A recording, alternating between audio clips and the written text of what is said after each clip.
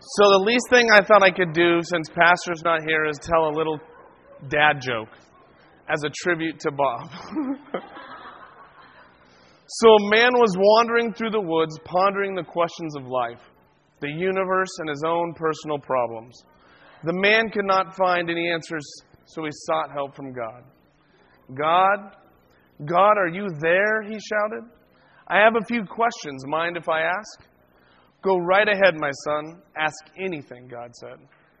God, what is 1,000,000 years to you? God said, son, 1,000,000 years to me is a second. He wondered. Then he asked again, God, what is $1,000,000 worth to you? God said, $1,000,000 to me is a penny. Being the man lifted his eyebrows and said, God can have a penny. And God's response was, yes, in a second.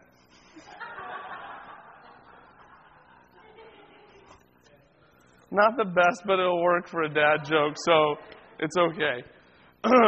Before we get into John chapter 11, verses 1 through 44, I thought I'd do a little summary of kind of what's going on, where we're at, and then we'll jump right into the verses. In John 10, Jesus has attended the Feast of Dedication, also known as Hanukkah. It was there that Jesus talked with the religious elite about the eternal security of his followers, since he is their good shepherd.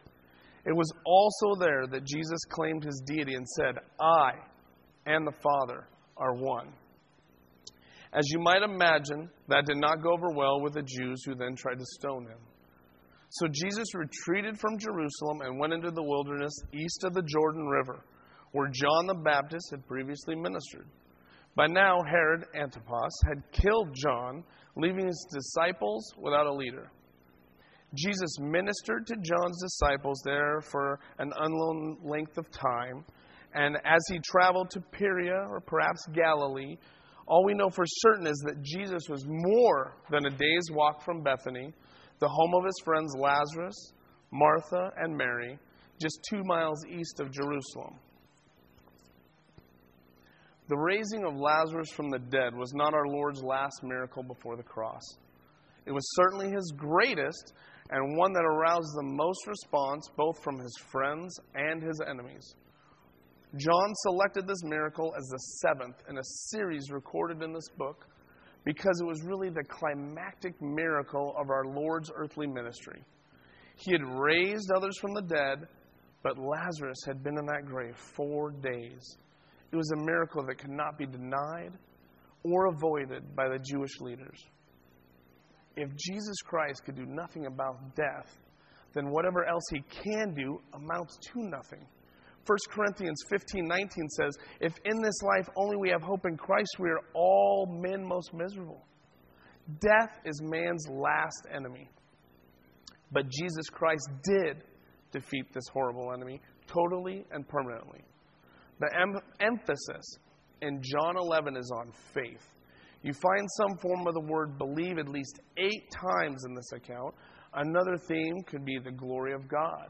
Another theme could be come forth. And what Jesus said and did, he sought to strengthen not only those around him, but our faith as well as we read this. So if you have your Bibles, please turn to John chapter 11. We're going to start in verses 1 through 3.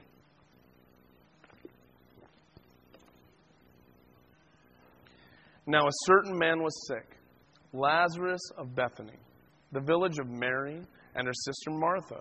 It was Mary who anointed the Lord with ointment and wiped his feet with her hair, whose brother Lazarus was sick. So the sisters sent word to him, saying, Lord, behold, he whom you love is sick. One day a messenger arrived with sad news that our Lord's dear friend Lazarus was sick. If the man had traveled quickly without any delay, he could have made the trip in about 1 day. Jesus sent him back the next day with the encouraging message we find in verse 4. Then Jesus waited 2 more days before he left for Bethany, and by the time he and his disciples arrived, Lazarus had been dead 4 days. This means that Lazarus died the day the messenger left. As you study the Gospel of John, you can clearly see how John chose to record at least 7 miracles throughout this book. that proved that Jesus was not only the Christ, the Messiah, but the Son of God. 7 miracles to prove and produce faith in not only those around, but us as readers. In the first 6, you can see his power over physical aspects of life, including the human body, the natural elements of time and space, and even food and drink. But in each case, Jesus also demonstrated that his purpose went beyond the physical to the spiritual. Now, the Lord revealed his power by reaching beyond this life and touching death and the afterlife, territory that belongs only to God. Death is not a natural extension of life. Though many psychologists and philanthropists argue this, death is an enemy created as a result of sin and ultimately to be destroyed by God. In fact, the perfume anointing described in verse 2 is further developed in Matthew chapter 26 and Mark 14. Although John mentions it just to identify the relationship among these sisters and their brother and Jesus, sometimes the Lord's ways are hard to understand. Imagine the disciples listening to Jesus as they observed casually that the sickness would not end in death and then lingering around a few more days before heading to Bethany. Though he had not yet recorded the story of the foot washing, John assumed his readers must have heard it. Perhaps the story floated around among the early Christians in the first century. And after the message from Bethany immediately tipped the Lord's close relationship to this family. Lord, the one you love is sick. Here John used the common phileo, then switched to agapo in verse 5. Notice there was no request among friends. Requests are not always needed. Lord, the one you love is sick. The messenger didn't even have to say Lazarus' name. The sisters had seen Jesus heal many, so they assume he would do something about it. When the messenger arrived back home, he would find Lazarus already dead. What would his message convey to the grieving sister now that their brother was already dead and buried? Jesus was urging them to believe his word no matter how discouraging the circumstances might appear. No doubt the disciples were perplexed about several matters. First of all, if Jesus loved Lazarus so much, why did he permit him to get sick? Even more, why did he delay to go to the sisters? And for that matter, could he not have healed Lazarus at a distance as he did the nobleman's son? The record makes it clear that there was a strong love relationship between Jesus and this family. Yet our Lord's behavior to us would seem opposite of that. God's love for his own is not a pampering love. It is a perfecting love. The fact that he loves us and we love him is no guarantee that we'll be sheltered from the problems and pains of this life. After all, the Father loves his Son, and yet the Father permitted his beloved Son to drink the cup of sorrow and experience the shame and pain of the cross. We must never think that love and suffering are incompatible. Certainly they unite us in Christ Jesus. Jesus could have prevented Lazarus' sickness or even healed it from where he was, but he chose not to. He saw in the sickness an opportunity to glorify the Father. It is not important that we Christians are comfortable, but it is important that we glorify God in all that we do. Let's continue in verses 4 through 6. But when Jesus heard this, he said, "This sickness is not to end in death, but for the glory of God, so that the Son of God may be glorified by it." Now Jesus loved Martha and her sister and Lazarus. So when he heard that he was sick, he then stayed 2 days longer in the place where he was. Even as we read this passage, we wonder about God being glorified through sickness. The strong point of verse 4. Of course, God was glorified through Jesus' resurrection, but he was also glorified through that death.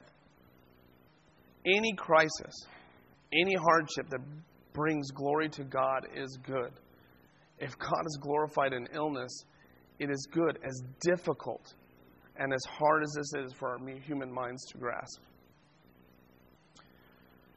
The Lord's words, "This sickness will not end in death," shows us how much more deeply he was thinking than the disciples. They could never have imagined that Lazarus' physical death would end and he would actually walk out of the grave after 4 days. How was God glorified in this life and death event? Certainly through the resurrection, but also in the death. The faith and hope that Lazarus' death evoked in the sisters occupies a significant portion of this chapter alone. It appears that the 4 days that pass between the death and the raising of Lazarus find their starting point just before the Lord left for Bethany. That allows 2 days after the original message for the intended delay and 2 days for the trip. But we ask, the trip from where? We simply do not know. The end of chapter 10 places Jesus and his disciples in and around Transjordan, and that may have been their location at the beginning of this chapter. We're not really sure. The author Carson explains it this way. This is why, therefore, verse 6 contributes to the flow of the argument Lazarus' illness will not finally issue in death. It is for the glory of God. That does not mean Jesus is indifferent to human suffering. Far from it. Jesus loves Martha, Mary, and Lazarus. Indeed, it is in this consequence of that love he delays his departure by 2 days, waiting for the divine signal, the news of Lazarus' death, before he sets out on the 4-day journey. For this delay will make a substantial contribution to the strengthening of the faith of the Bethany family and us as the readers as well. There was a purpose for that sickness. John provided his own commentary in verse 5. As it spot, one might think Jesus did not love Lazarus because he does what? He waits. What about our Lord's delay? He was not waiting for Lazarus to die, for he was already dead. Jesus lived on a divine timetable, and he was waiting for the Father to tell them when to go. The fact that the man had been dead 4 days gave greater authenticity and greater opportunity for people to believe, including his own disciples. Let's continue with verses 7 through 10. Then after this he said to the disciples, "Let us go to Judea." The disciples said to him, "Rabbi, the Jews were now just seeking to stone you, and you were going there again?" Jesus answered, "Are there not 12 hours in the day? If anyone walks in the day, he does not stumble, because he sees the light of this world. But if anyone walks in the night, he stumbles, because the light is not in him." The Lord and his disciples had probably been in and around the Transjordan area and had some distance to walk back to Bethany, which was in the northeastern part of Judea.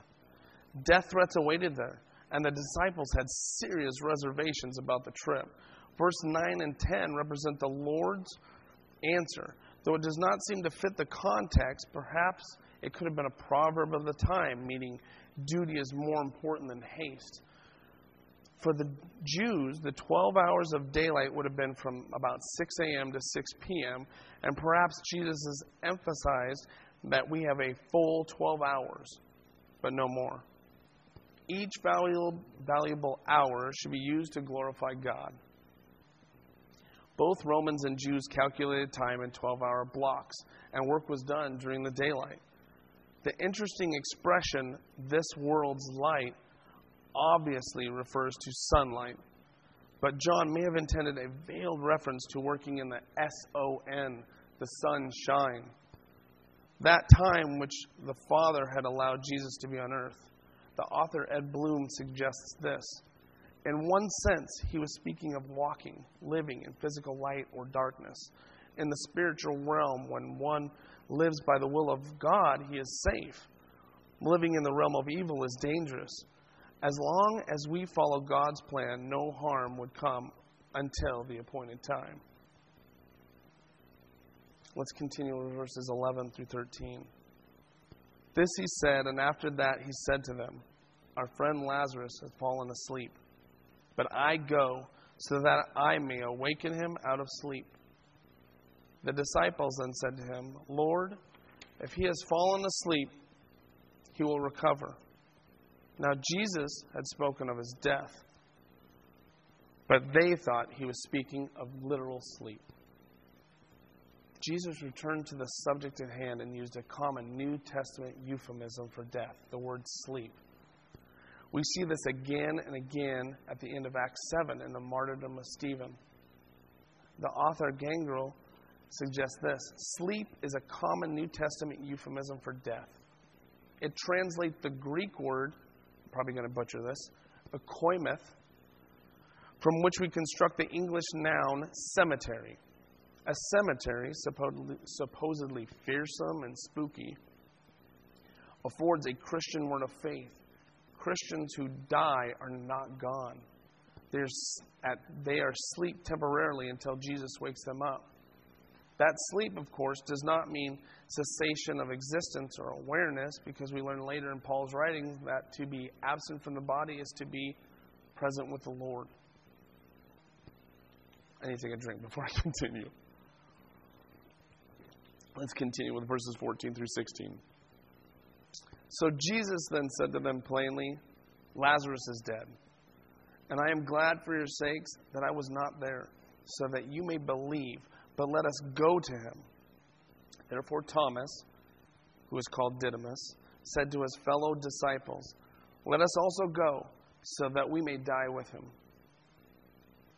After having told them that this sickness would not end in death, Jesus then clearly said, Lazarus is dead. The disciples did not pick up on the word sleep and its connection with death. Not only that, but we learn the delay that allowed the death of his friend would work for the benefit of Jesus' disciples. They were on their way south to Bethany. This trip would have probably taken them through Jerusalem. Thomas, called Didymus, offered the pessimistic cry of the martyr complex, let us also go, that we may die with him. What futility, they must have thought. Lazarus is already dead. Why put our own lives in jeopardy since we can't help him now? In the view of Thomas, all of them, including Jesus, would be dead before the trip was over. Thomas entered the narrative of John 3 times, and in each case in somewhat negative reference. In fact, the word Didymus means twin, not doubters, as some has surmised. Although we know nothing about his sibling, indeed, the name Thomas is the Hebrew word for twin, one can almost hear the sign of futility, the complete ignorance of substitutionary atonement and resurrection victory. Some interpreters make much more of Thomas's loyalty on the occasion. Let me cite the author Tenney's positive stance. He observes that Thomas, along with the other disciples, certainly understood their fate was questionable and their lives were in jeopardy. But notwithstanding this unhappy prospect, Thomas's loyalty is revealed by his readiness to share Jesus' peril. The skepticism that Thomas later evinced regarding the resurrection was probably prompted by the grief over Jesus' death rather than by the delusionment because of apparent failure. Again, for your sake, I am glad I was not there. Jesus did not immediately help the one he loved on purpose. Jesus created a so we could carry hope into our future. Let me continue with verses 17 through 20. So when Jesus came, he found that he had already been in the tomb 4 days. Now Bethany was near Jerusalem, about 2 miles off, and many of the Jews had come to Martha and Mary to console them concerning their brother. Martha, therefore, when she heard that Jesus was coming, went to meet him, but Mary stayed at the house. Their arrival in Bethany occurred at least 4 days later. In the cultural ostentation of Jewish funerals, the mourners, the spices, and the processions still lingered. This was a popular family in a small town of Bethany. So Lazarus' funeral was probably considered a major event. But none of the Lord's followers, not the disciples, not the sisters, yet understood how Jesus is our life as he was to Martha. In John, we have seen the term Jews in a negative reference, used to refer to the Pharisees and assorted religious opponents of Jesus. Here it takes on the general ethnic designation. The adjective many may suggest some influence of Lazarus in the small community of Bethany. The text of verse 20 literally tells us that Mary stayed seated in the house. The author Borchet enlightens this interesting and more literal translation of the text. The custom was for the bereaved to remain seated in the house and for the guests to come, sit in silence, and periodically support the grieving parties with sympathetic tears and moans. Moreover, one must not forget that this was the brother, the obvious wage earner, who had died. The loss was an intense one. Let me continue. Verses 21 through 24. Martha then said to Jesus, "Lord, if you had been here, my brother would not have died. Even now I know that whatever you ask of God, God will give you." Jesus said to her, "Your brother will rise again."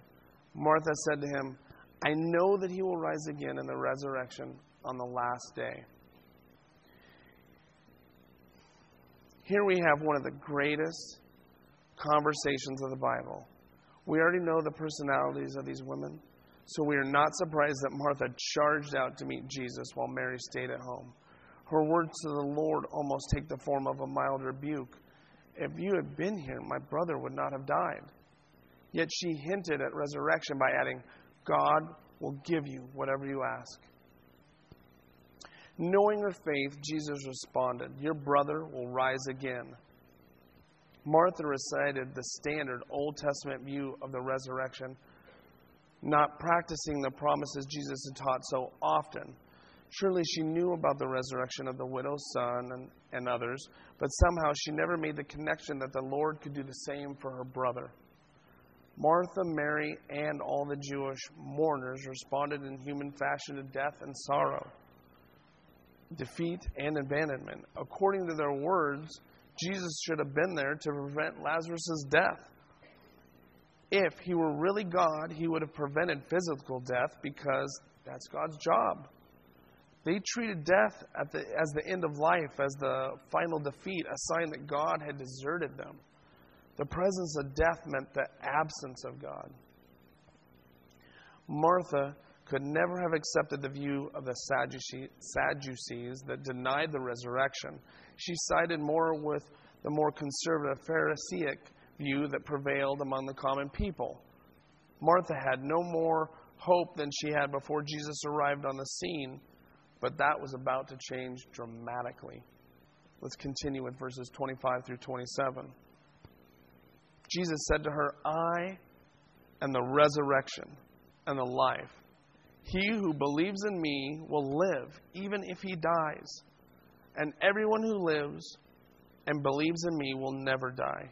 Do you believe this?" She said to him, "Yes, Lord. I have believed that you are the Christ, the Son of God, even he who comes into the world."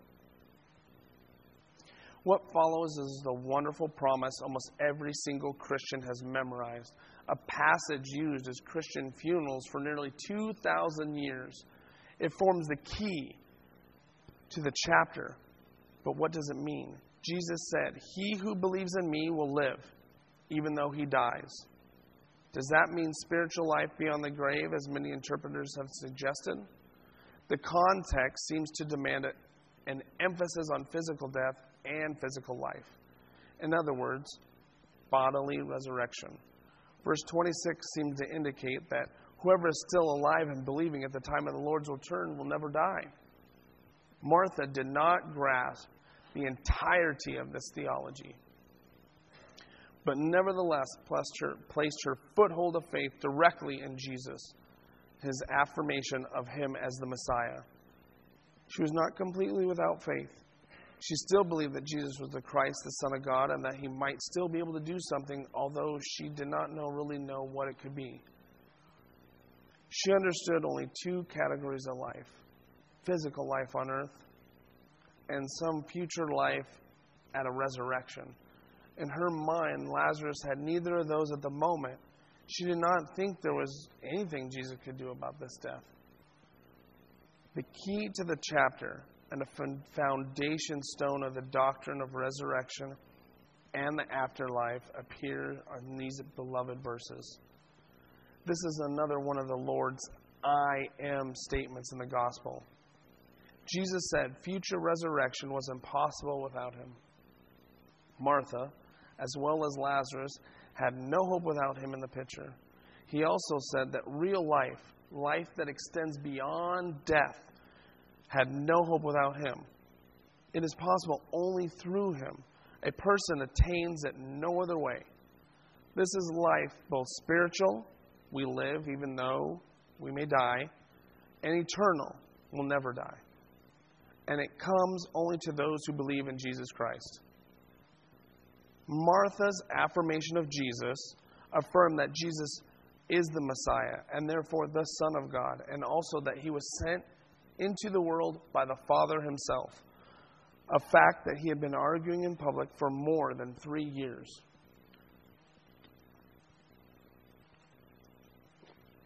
The author Whitmer explains it this way. The title Son of God was first applied to Jesus by the angel Gabriel himself in his announcement to the Virgin Mary, explaining that her conception would be by the Holy Spirit. He said that the Holy One to be born will be called the Son of God. John the Baptist, after witnessing the descent of the Holy Spirit on Jesus at his baptism by John himself, said, I testify that this is the Son of God.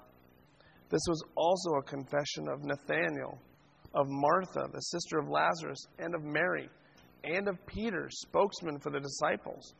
When the earthquake occurred at Jesus' crucifixion, the centurion and soldiers who carried out the execution were terrified and exclaimed, surely he was the Son of God.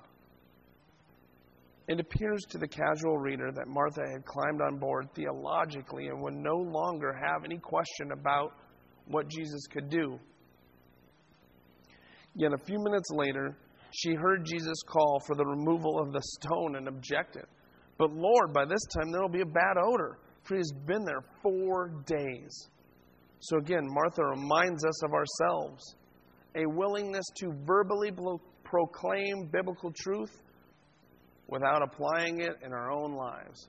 Knowing and doing are two totally different things.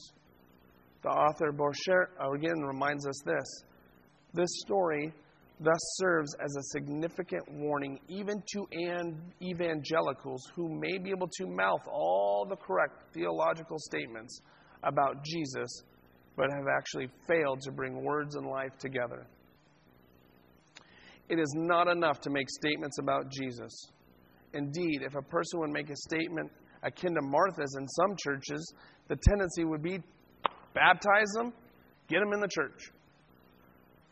But we must all be warned that verbal confessions and life commitments are not always partners with one another. Let's continue with verses 28 through 32. When she had said this, she went away and called Mary, her sister, saying secretly, the teacher is here and is calling for you. And when she heard it, she got up quickly and was coming to him. Now Jesus had not yet come into the village, but was still in the place where Martha met him. Then the Jews who were with her in the house and consoling her, when they saw that Mary got up quickly and went out, they followed her, supposing that she was going to the tomb to weep. Therefore, when Mary came where Jesus was, she saw him and fell at his feet, saying to him, Lord, if you had been here, my brother would not have died.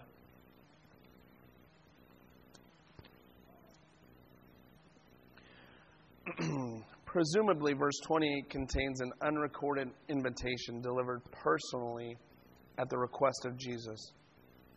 So Mary went outside the city with others, following her, assuming she was headed for the tomb. How interesting that her opening line was identical to Martha's, although she had not heard Martha speak, and there seems no way to be an indication in the text that these women had discussed their reaction to the Lord. In fact, we have no idea where Mary met Jesus other than that he was at the same place and had not entered the village. We dare not miss John's notation that the Jews who had been with her in the house followed her. So Mary's conversation with Jesus was not like Martha's in private. There are other differences. Martha engaged in theological debate. Mary fell at his feet. Martha expressed expectant faith. God will give you whatever you ask. Mary functioned at a more personal level. Let's continue with verses 33 through 37. When Jesus therefore saw her weeping, and the Jews who came with her also weeping, he was deeply moved in spirit and was troubled, and said, Where have you laid him? They said to him, Lord, come and see. Jesus wept. So the Jews were saying, See how he loved him? But some of them said, Could not this man who opened the eyes of the blind have kept this man also from dying? Jesus was deeply moved in spirit and troubled. The Greek word for deeply moved in spirit is embromomai, I believe, used 5 times in the New Testament. Always of Jesus. Matthew 9:30, Mark 1:43, Mark 14:5, John 11:33, and John 11:38. It probably suggests anger over sin and death, which could cause such agony in Mary, Martha, and their friends in Bethany. The second word, troubled, translates etargaxen. It seems to emphasize agitation, again perhaps over the grief of the sisters. Of the phrase deeply moved in spirit, the author Carson suggests this. It does not refer to the Holy Spirit, but is a rough equivalent to in himself. His inward reaction was of anger or outrage or indignation.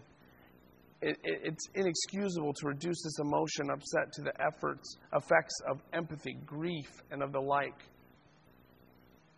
When Jesus approached the tomb, he could no longer control himself and wept. John used a different word than the word he chose to describe the weeping of Mary and the Jews. Perhaps the intent was to show that Jesus' tears emerged for a different reason. Not grief over Lazarus. He had that situation well in hand. Surely the same unbelief and theological ignorance that prompted his anger and produced grief. This response to the death of Lazarus on the part of Jesus is very contrary to the Greek idea of God's, but very much like the promise of the Messiah of the Old Testament. The question of the group in verse 37 seems fair enough, but it has an obvious answer.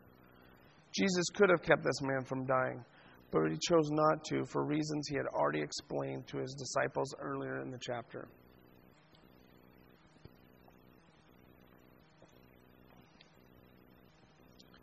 I read a story about a young boy who was sent by his mom to the corner store to buy a loaf of bread. He was gone much longer than he should have been, and when he finally returned, his mother asked, "Son, where have you been? I've been worried sick about you." "Well," he answered, "there was a little boy with a broken tricycle who was crying, so I stopped and helped him." The mom said, "I didn't know you could fix tricycles." The boy said, "I can't. I just stood there and cried with him." You don't have to be good with words. Just being there to share someone's pain and grief will be more appreciated than you'll ever know. This is what Jesus does for us. Jesus wept is one of the most powerful verses in the Bible. So many times our society says crying is a weakness, especially in men. Yet here we see the King of Kings, Lord of Lords, and a man's real man weeping. Jesus enters into our pain, even though he says sometimes, "I know." Jesus wept is also the shortest verse in the Bible, yet also one of the deepest.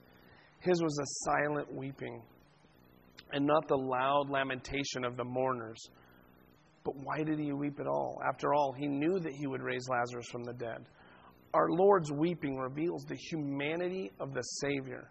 He has entered into all of our experiences and knows how we feel. In fact, being the perfect God-man, Jesus experienced these things in a deeper way than we could ever know. His tears also assure us of his sympathy. He is indeed a man of sorrows and acquainted with grief. Today, he is our merciful and faithful high priest, and we may come to the throne of grace and find all the gracious help that we need. Let's continue with verses 38 through 40.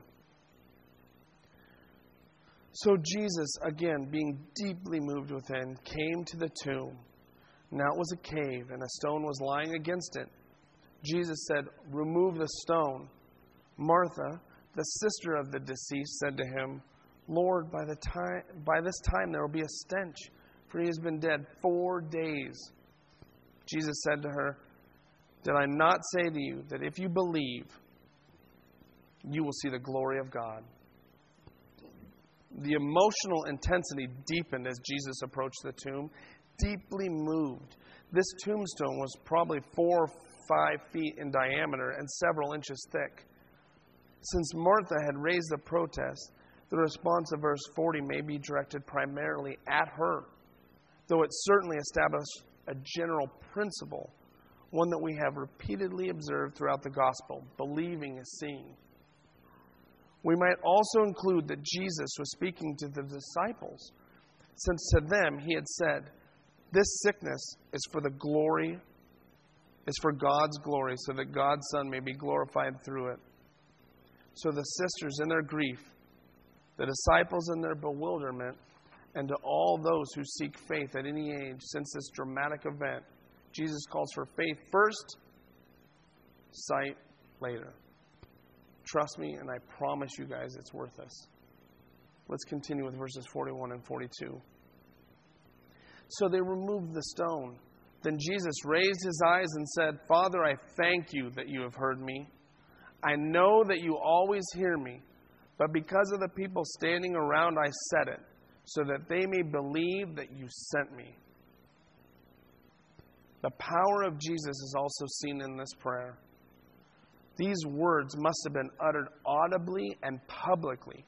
The purpose of the prayer was to create faith in the hearts of those standing around the tomb of Lazarus, wondering what would happen next.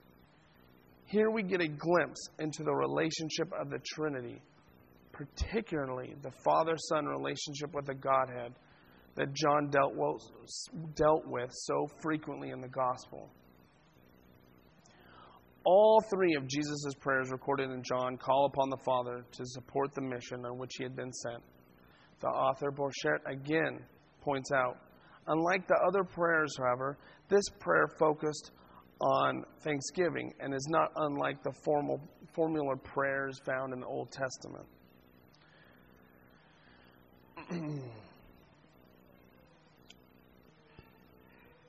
The prayer shows us that Jesus knew the Father's will concerning Lazarus, and what he was about to do would not merely be for the sake of Lazarus and those around, but for us as well. The prayer thus was not primarily for his benefit, but it was aimed at bringing the observers into the group of believers. What exactly did Jesus mean when he said to the Father, "I said this for the benefit of the people standing here"? This public gesture of looking up and speaking aloud was unnecessary, since the Father always hears the Son and responds. But Jesus' mission was to bring people to faith, and John was mission-focused throughout this entire book. The unbelieving crowd of mourners heard Jesus' rhetorical question of verse 40, watched him, heard him pray openly to the Father. We learn later that many of the Jews who had come to visit Mary and had seen what Jesus did put their faith in him. Jesus involved people not only in watching and hearing, but in the miracle itself. Although it was Jesus alone who could bring the dead to life, he delighted in involving the bystanders in this miracle. First, they were told to move the stone. Then, after the miracle, they were told to unbind Lazarus. True, we cannot bring the dead to life, but we can bring the word of Christ to them. We can do preparatory work, and we can do work after. We can help to remove stones of ignorance, error, prejudice, and despair. In fact, after the miracle, the new Christians were unwinding the grave clothes of doubt, fear, introspection, and discouragement. Let's finish it up with the last two verses 43 and 44. When he had said these things, he cried out with a loud voice, "Lazarus, come forth." The man who had died came forth, bound hand and foot with wrappings, and his face was wrapped around with a cloth. Jesus said to them, "Unbind him and let him go." Through this miracle, we also see that Jesus is our power. How interesting that John should tell us Jesus called out in a loud voice. For surely it was not necessary for that call to reach the ears of Lazarus. Perhaps he intended it for the crowd of mourners. No one present that day could possibly misunderstand what Jesus just did. This is one of the greatest dramatic scenes of the Bible, but we must be careful using the word resurrection to describe it. In one sense, Lazarus did experience resurrection because he came back from the dead. But again, New Testament resurrection usually refers to the return to life in a state of immortality, so that one never dies again. That was the pattern of the resurrection of Jesus, of course, but not that of Lazarus, who would die again. Yet the word resurrection used by some commentators, the word resuscitation, used by some commentators, seems insufficient. Let us just recognize the limitations of resurrection performed in this biblical encounter. The Greek word rendered here, called out in a loud voice, ekrogaxen, appears only 9 times in the New Testament, 8 of them in the Gospels.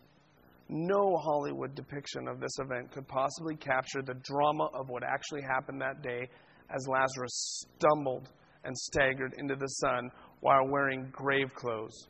Again, the author, Bourchette, describes what he looked like. A long, narrow sheet folded in half, the body inserted in between the folds, then wrapped, was bound together and the body secured, the head wrapped separately, which explains the note both in the Lazarus situation and the separate head wrapping in the case of Jesus' grave clothes. The emphasis from this point on was on the faith of the spectators, the people who had come to comfort Mary and Martha. Jesus paused to pray and thanked the Father that the prayer had already been heard. When he had prayed, probably when he had received the message that his friend was sick, the Father then told him what the plan was, and Jesus obeyed the Father's will. His prayer now was for the sake of the unbelieving spectators, that they might know that God sent him. I read many pastors, and they all seem to say that Jesus named Lazarus on purpose. He emphasized this so that he would not empty the whole cemetery by just saying, "Arise." Jesus called Lazarus and raised him from the dead. Since Lazarus was bound, he could not walk to the door of the tomb, so God's power must have carried him along. It was an unquestioned miracle that even the most hostile spectators could not have denied. The existence of Lazarus is a good illustration of what happens to a sinner when he trusts the Savior, to be dead in sin and alive in Christ. Lazarus was dead, and all sinners are dead. He was decayed. He was decayed because death and decay go together. All lost people are spiritually dead, but some seem more decayed than others. No one, though, can be more dead than another. Lazarus was raised from the dead by the power of God, and all who trust in Jesus Christ as their Savior. Christ had been given new life and lifted out of the graveyard of sin. Lazarus was set free from the grave clothes and given new liberty. You find him seated with Christ at the table, and all believers seated with Christ in heavenly places, enjoying spiritual food and fellowship. Let us pray. Father God, I thank you that you were with me. I thank you for this message. I thank you that we apply it. I pray that if there's anyone here that doesn't know you, this can be their Lazarus moment, Father, that they could come forth. They can come to know you, that they will be delivered from being dead in sin to alive in Christ. Father God, I pray that maybe that someone's even listening to this, maybe in a car, in an office, or at home, if they don't know you, that they will hear these words, that Jesus said himself, I am the way, the truth, and the life, and no man comes to the Father but by me. Your word says it.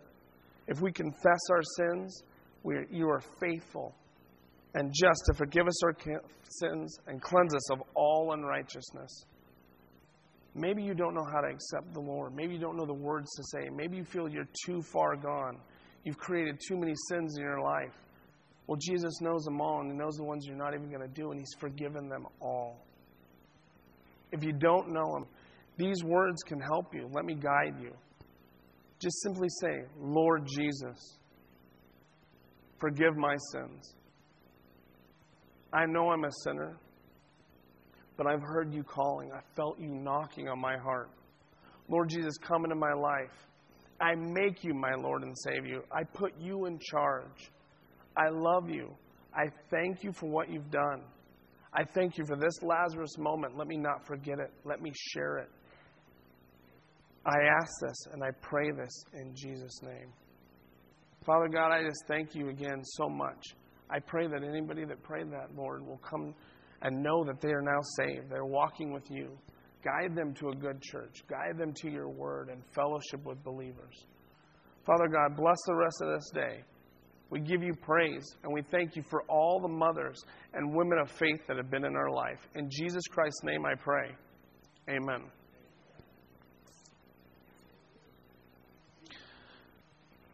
I don't know how I can emphasize this enough, but Jesus is life. He is truth. He is the definition. That's how the Webster Dictionary should say it. It should say Jesus, truth, life. If you're here and you don't know the Lord, I would love to share it with you. I asked Larry to play a song that he played during Easter. It's this beautiful, beautiful song. Please, if you know the words, feel free to sing along. If you're here and you need prayer, feel free to come up. If you need a hug, feel free to come up. I'll gladly do it.